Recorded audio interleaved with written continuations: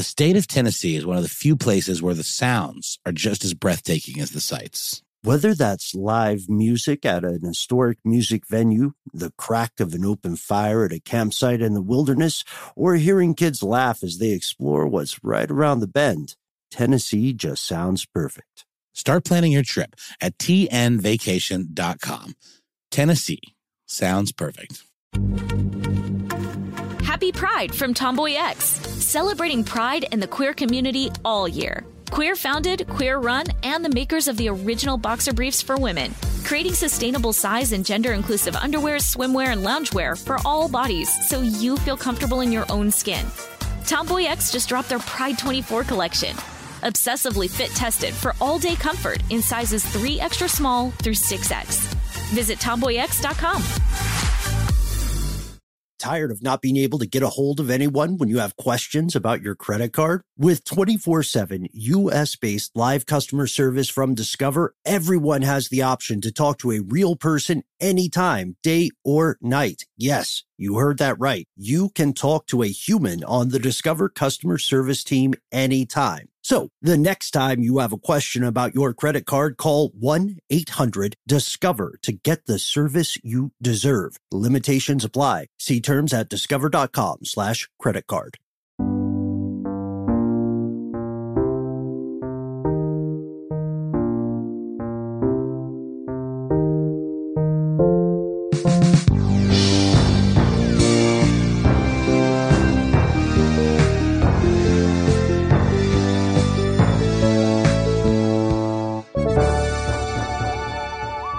Welcome to the show, friends and neighbors. My favorite letter of the English alphabet is Z, and my name is Ben. My name is Noel, and my favorite song is the ABC song. And for the purposes of today's episode, it goes like this: A, B, D, E, F, G, H, I, K, L, M, N, O, P, R, S, T, U, V, Z, A, H, N, I don't know how to pronounce these characters.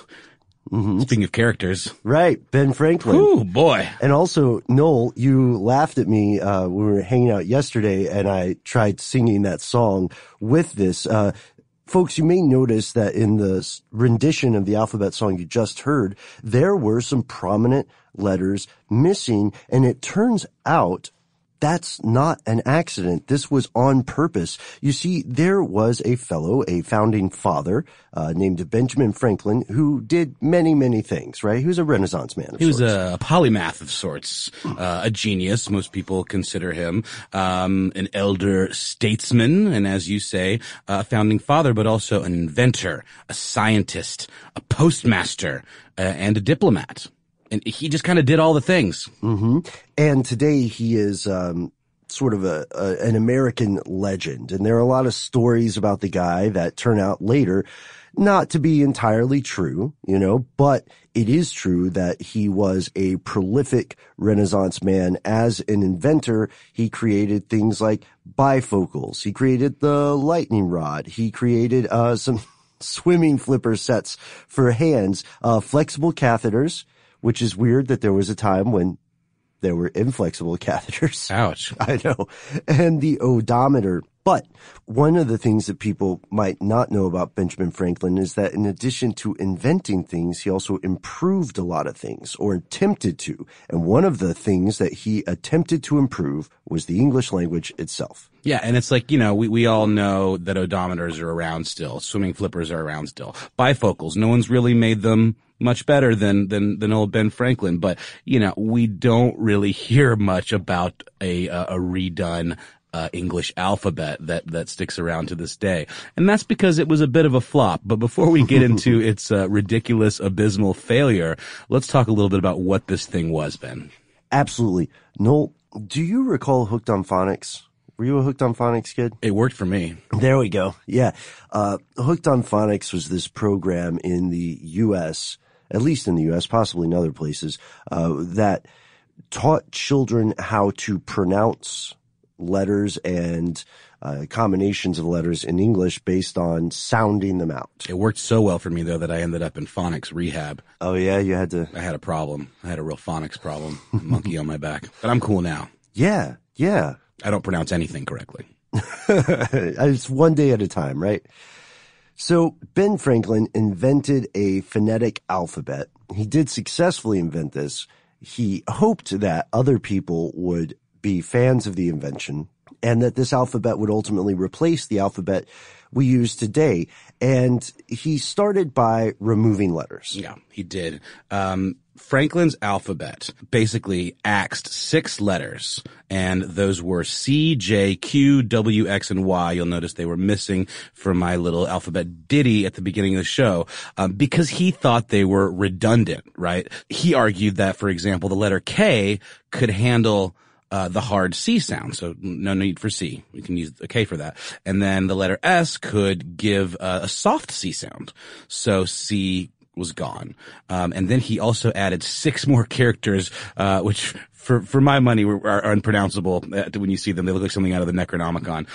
But they were pretty functional, from Franklin's perspective. There were basically 2 vowels and 4 new consonants. And his idea was to add clarity in pronunciation, and his characters were specifically based around sounds. So, for example, he had a new consonant that made the NG sound at the end of like running or reaping or seeking.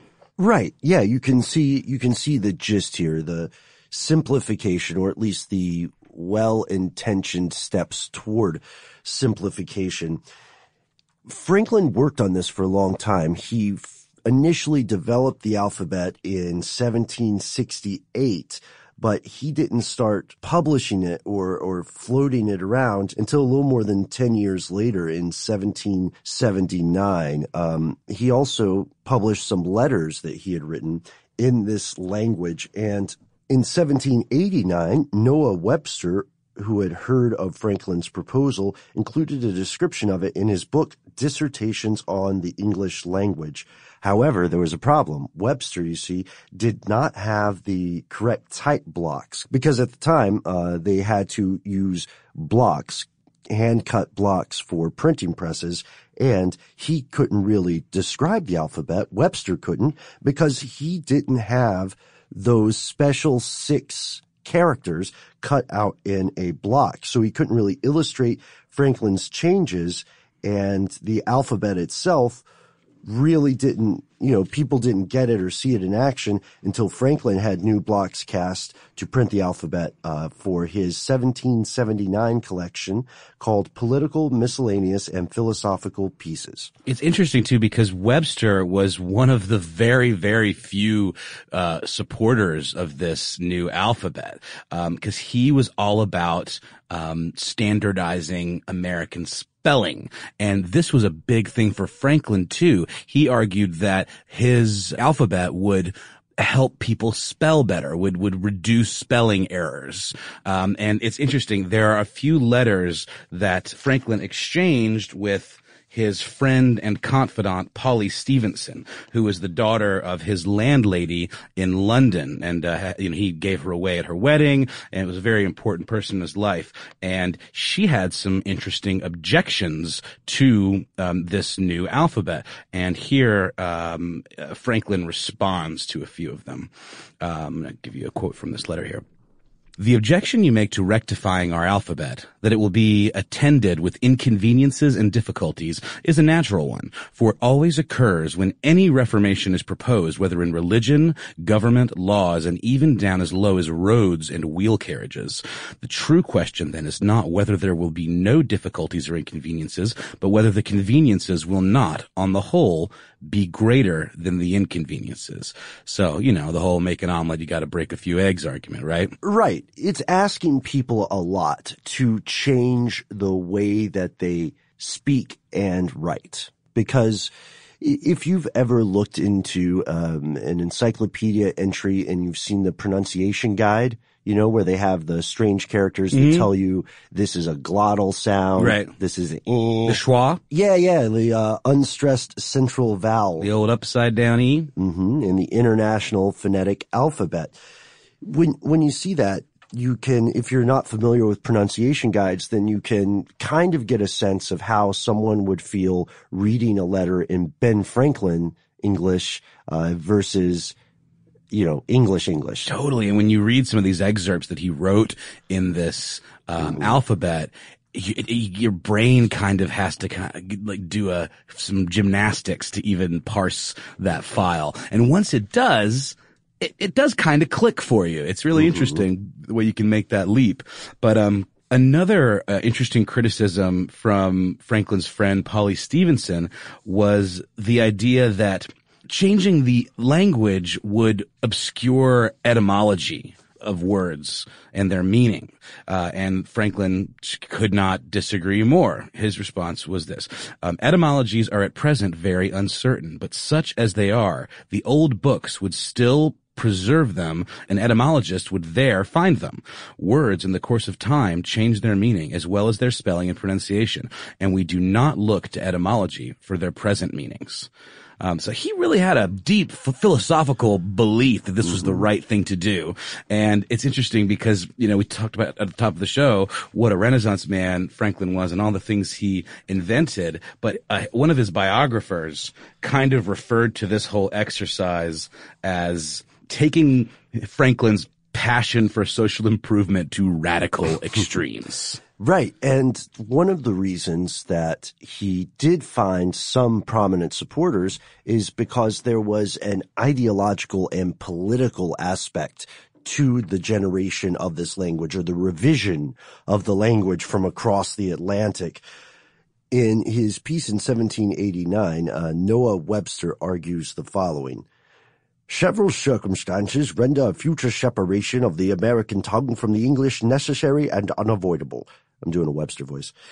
Numerous local causes, such as a new country, new associations of people, new combinations of ideas in arts and science, and some intercourse with tribes wholly unknown in Europe, will introduce new words to the American tongue.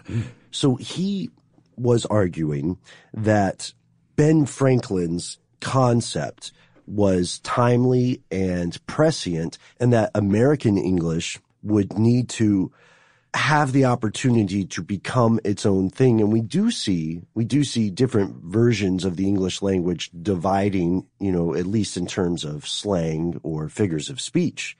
But this idea was radical. This idea was paving the way for a written version of American English to be unintelligible to another English speaker. Yeah, 100%. And to Franklin, language was speech before writing. And then in a lot of ways, writing was sort of an inconvenient byproduct of language. It was just like a thing you had to do to preserve stories and data and such, but it was ultimately a byproduct and not the first and foremost concern to Franklin, at least, right? Another quote from one of these letters to Polly Stevenson addressed her third objection, which was that all books already written would become useless. And, to that, and I agree with this, Franklin responds, this inconvenience would only come on gradually in a course of ages. You and other now living readers would hardly forget the use of them. People would long learn to read the old writings, though they practice the new. And the inconvenience is not greater than what has actually happened in a similar case in Italy. And you know this, Ben, formerly Italians spoke and wrote in Latin. Doesn't mean that they burned all the books that were in Latin. There's still, even today around here, people that speak Latin and that do translations, and translations becomes a very important thing because, you have to know the original language and the context and be able to translate the nuances of it. So, to say that to reinvent a language is inherently bad, I think is false. Agreed, especially if it is a living language. A living language is defined as a language that has living native speakers. And, we know that there are dead languages in the world, unfortunately, throughout history, and we can see the written evidence of these languages, and we can hear them referenced or read them referenced in other works of the same rough historical era, but we don't know for sure how these sounded. Languages change over time. One of my favorite things about American English is that anything can be a verb. Anything can be a verb. You just name something and then add ing, and now it's a verb. Bawling. Let's see, walling, Ben Bolaning. Noel Browning. Yeah, exactly.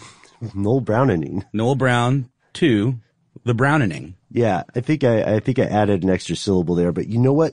We're going to keep it. And as ambitious as it might sound, you and I were talking off air about the kind of chutzpah someone would have to. See, there you go. Yeah. Because I would say chutzpah. Living language, my friend. Happy Pride from Tomboy X. We just dropped our Pride 24 collection. Queer founded, queer run, and creating size and gender inclusive underwear, swimwear, and loungewear for all bodies, so you feel comfortable in your own skin. Visit tomboyx.com to shop. This episode of Ridiculous History is brought to you by Snagajob. Snagajob is where America goes to hire, with the deepest talent pool in hourly hiring. With access to over 6 million active hourly workers, Snagajob is the all-in-one solution for hiring high-quality employees who can cover all your needs on demand, temp to hire, part-time, or full-time. You name the position: warehouse worker, retail associate, grocery store clerk, fitness trainer, baker, stylist, bellhop, podcast producer. Yeah, Snagajob's got a worker for that. With their easy-to-use platform, you're able to seamlessly post and fill available positions quickly with a dedicated customer support team to provide all the help you need along the way. Kind of nice knowing you have a talent pool like that in your own backyard, right? Snagajob is the partner you need to keep your business running smoothly. Visit snagajob.com or text SNAG to 242424 to talk to an expert. Snagajob.com, where America goes to hire. This episode of Ridiculous History is brought to you by Mint Mobile. You know, Ben, I got to say, one of the best parts about spring cleaning is that post-clean clarity you get where you're like, man, how have I been living like this? What's wrong with me? You're right, Noel.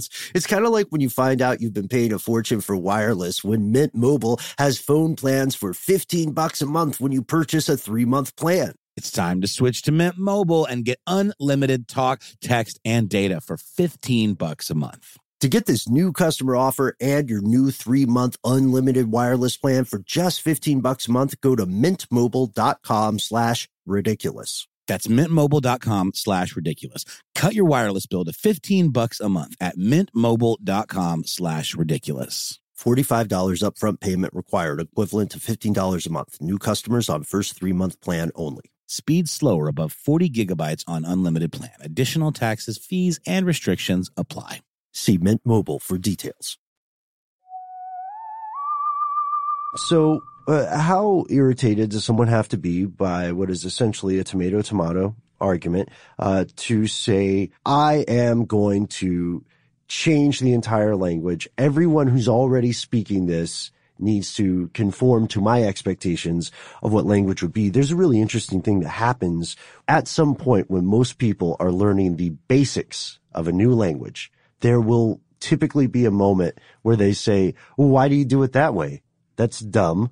Why does every noun have to have a gender attached to it? Mm-hmm. Or something like that? Sure. And the answer is because that's the language. That's the way this language works. Exactly. And it can feel kind of, I don't know if it's condescending or if it's self-centered for someone learning the language to tell everybody else already speaking it that they're doing it wrong and they should change for one person. Well, I think it's interesting too that one of Franklin's big concerns in doing this alphabet was to eliminate spelling errors, which I find utterly pedantic, and absurd.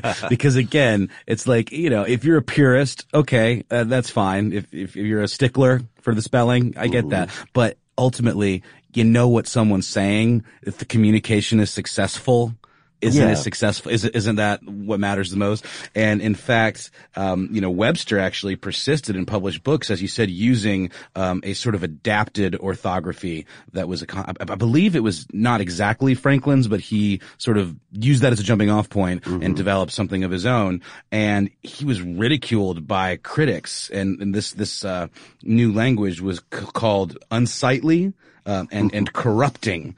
Like a bastardization of the proper English language.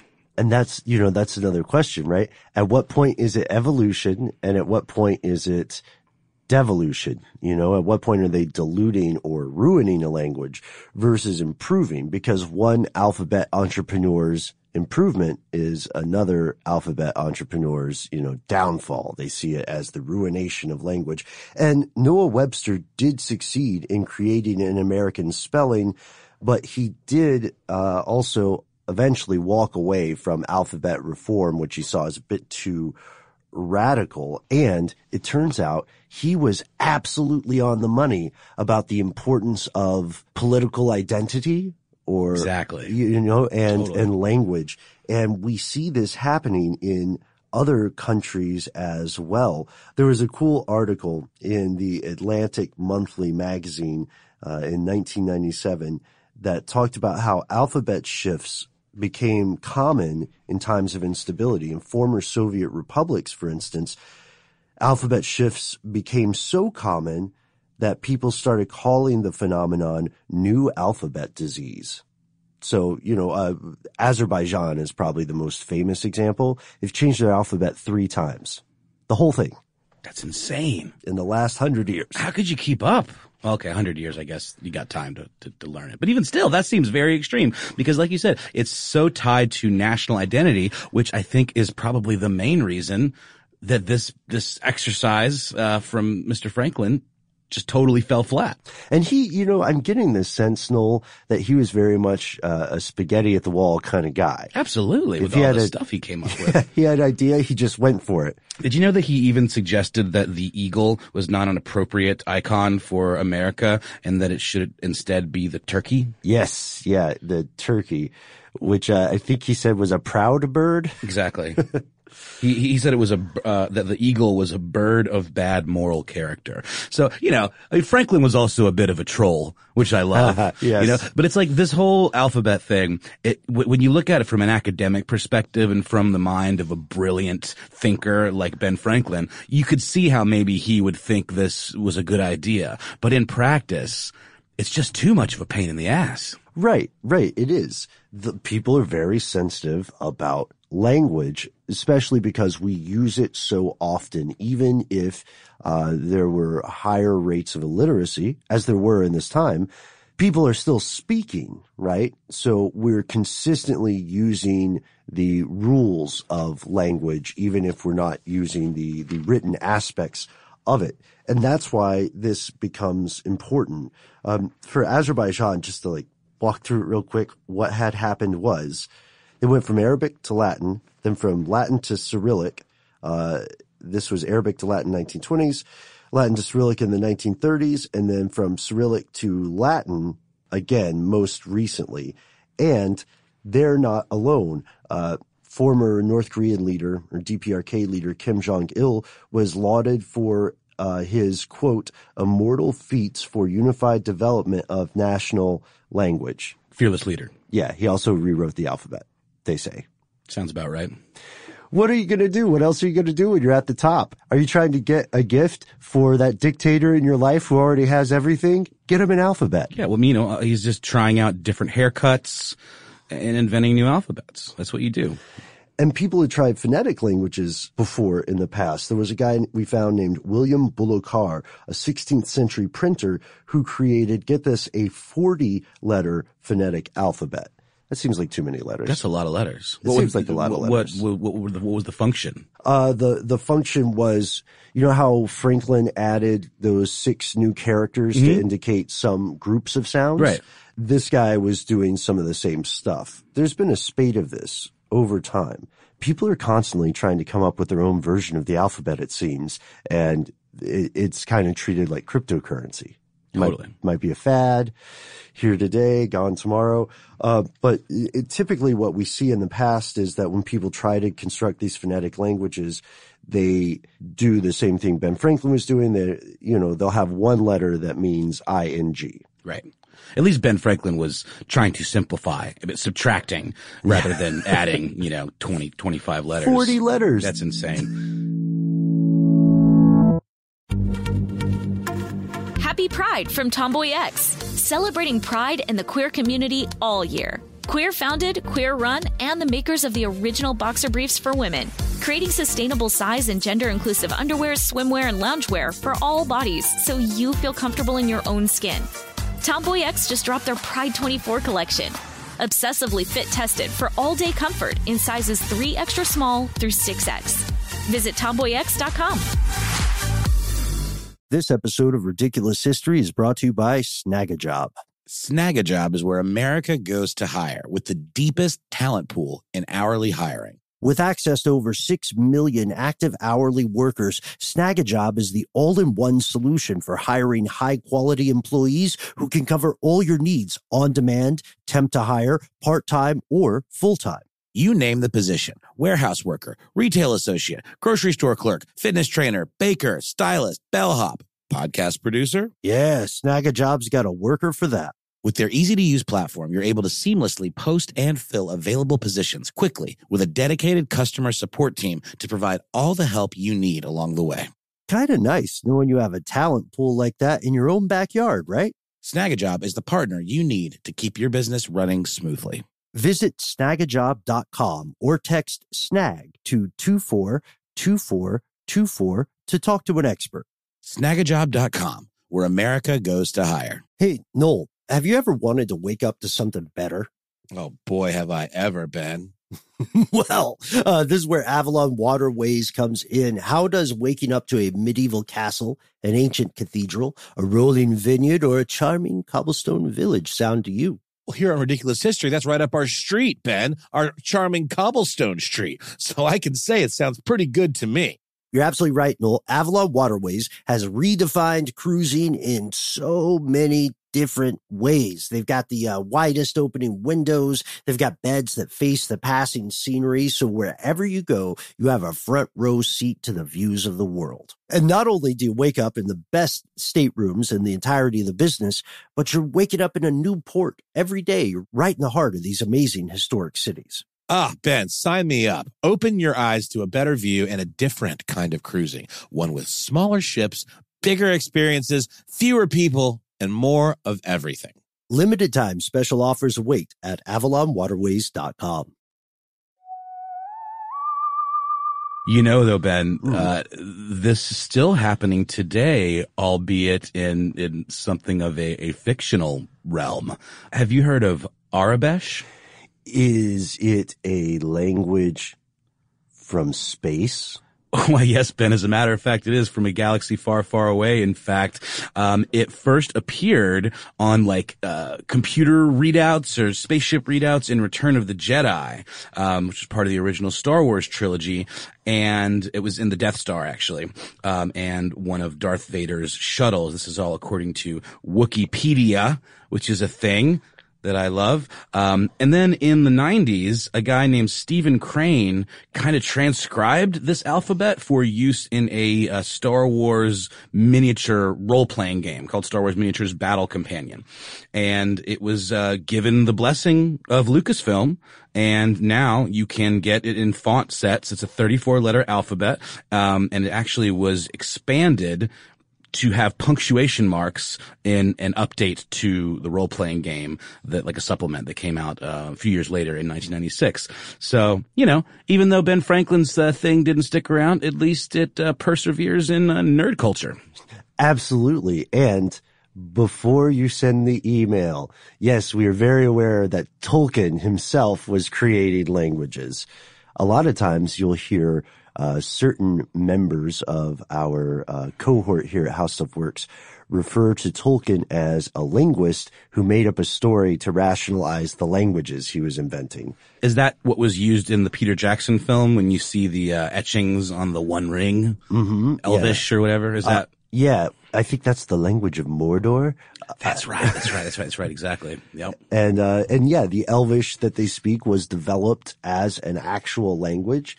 Look at, and people are speaking Klingon. People are doing marriage officiations in Klingon, man. It's a brave new world, my friend. And apparently, George Bernard Shaw, famous playwright, had a huge issue with the English language. So much so that he one time, I don't entirely get this. I want to see what you think of this. One time he said that the word fish may as well be written as G-H-O-T-I. The G-H is from laugh, the O from woman or women, and the T-I from nation. So he's saying the way they fit together phonetically doesn't make sense. It's stupid. Yeah. Yeah. And that's great. He said the alphabet was hopelessly inadequate. And when he died, he left money in his will to develop a new one. One last shot from the dark. I bet he and Franklin and Webster would have been buddies. I bet they would have in principle, but then they probably would have started arguing. Mine's better. Yeah, exactly. The George Bernard Shaw competition attracted 467 entries, and the winner was a guy named Kingsley Reed, who had a phonetically accurate alphabet of 48 letters, 24 vowels, and 24 consonants. According to the clause in Shaw's will, this alphabet had to be used alongside the traditional alphabet in the new posthumous publication of his play, and 53,000 copies of Androcles and the Lion were printed, and one copy was given to each public library in Britain, the Commonwealth, and North and South America, and to all the national libraries of the world. So this book is out there, and you can find that award-winning alphabet, phonetic alphabet. It's called, of course, Goaty Fingers. Goaty Fingers. Yeah, I know. It sounds like something delicious from a takeout menu. I thought goats had hooves. Yes, but these are not goat exactly. These are goatee. Oh, I see. So what are some other invented languages? I know it seems like we just have so much that I feel like we're cutting it short, but I want to let you fly, Ben. Oh man. Okay. Yes. Thank you for setting me up there, Noel. Just briefly, we have to mention Esperanto, which is one of the world's most popular constructed auxiliary languages. It was designed not to be necessarily a first language, but a common tongue that anybody could speak. And it has 2 million speakers worldwide. And a William Shatner starring movie, if I'm not mistaken, right? Yes, his shining moment in the 1966 film Incubus, which my friends who speak Esperanto tell me is hilarious due to pronunciation. Sorry, Mr. Shatner. Mi miras este vero, que tu reciacon havas curits pavon? Si aspecto estas pli bona. Fresche pura aero revivigisen. Siae oculo estas clarai. Dum la lastai 3 noctai mi est ebre dormi, sans audi tondron, sans songi pri bataloi. Beautiful, right? Speaking of Renaissance men. Yes, exactly. Mr. Shatner. And, of course, Ben Franklin is probably going to be a recurring character in the story of ridiculous history because he got up to some really weird stuff. He was a kinkster. Yes, he was a kinkster. He was a fan of air baths. People found skeletons. I'm sorry, air baths? Yeah. Is that like Airbnb? It could be in an Airbnb. Okay. It's reclining in the buff, bathing in the air. He's hanging out naked. Oh, okay. Why not just call it streaking? It was a different time. Okay, that's fair. But he also made improvements to something called the glass harmonica, which sounds super spooky. And skeletons were found under one of his old abodes. Not in his closet, though. No, not in his closet. He was legit. He was legit. If anything, they were probably medical experiments, but that's a story you and I will have to research for another day. In the meantime, we'd like to hear from you. If you're listening to this, I'm going to go out on a limb and say that you probably write stuff in English. What improvements would you make to the English language? And hey, if you happen to have invented your own improved English alphabet, write us something in that. Send us your phonetic musings to ridiculous@howstuffworks.com or drop us a note on Facebook, where we're also Ridiculous History, and we're also on Instagram as Ridiculous History. I've driven this Pinterest joke into the ground, so I'm not even gonna say it. All I'm gonna say is we will never have a Pinterest. We will never have a Pinterest. Well, let's put a pin in it. I'm not a hard no yet. I don't pin, Ben.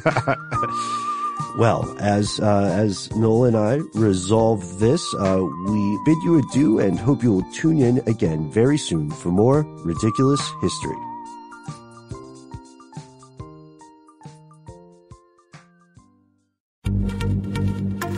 Happy Pride from Tomboy X, celebrating pride and the queer community all year. Queer founded, queer run, and the makers of the original boxer briefs for women, creating sustainable size and gender inclusive underwear, swimwear, and loungewear for all bodies so you feel comfortable in your own skin. Tomboy X just dropped their Pride 24 collection. Obsessively fit tested for all day comfort in sizes 3 extra small through 6X. Visit tomboyx.com.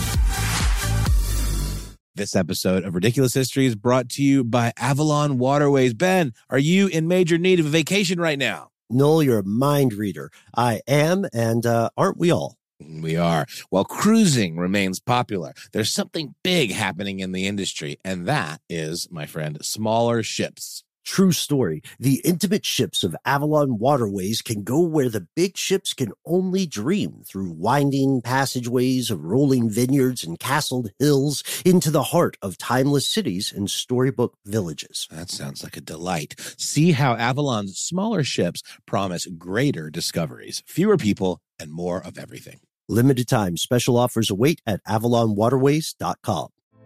Hey girlfriends, it's me, Carol Fisher, back with another season of the global #1 podcast, The Girlfriends. Last time, we investigated the murder of Gail Katz. This time, we're uncovering the identity of the woman who was buried in Gail's grave for a decade before she disappeared. Join me and the rest of the club as we tell her story. Listen to Season 2 of The Girlfriends, Our Lost Sister on the iHeartRadio app, Apple Podcasts, or wherever you get your podcasts.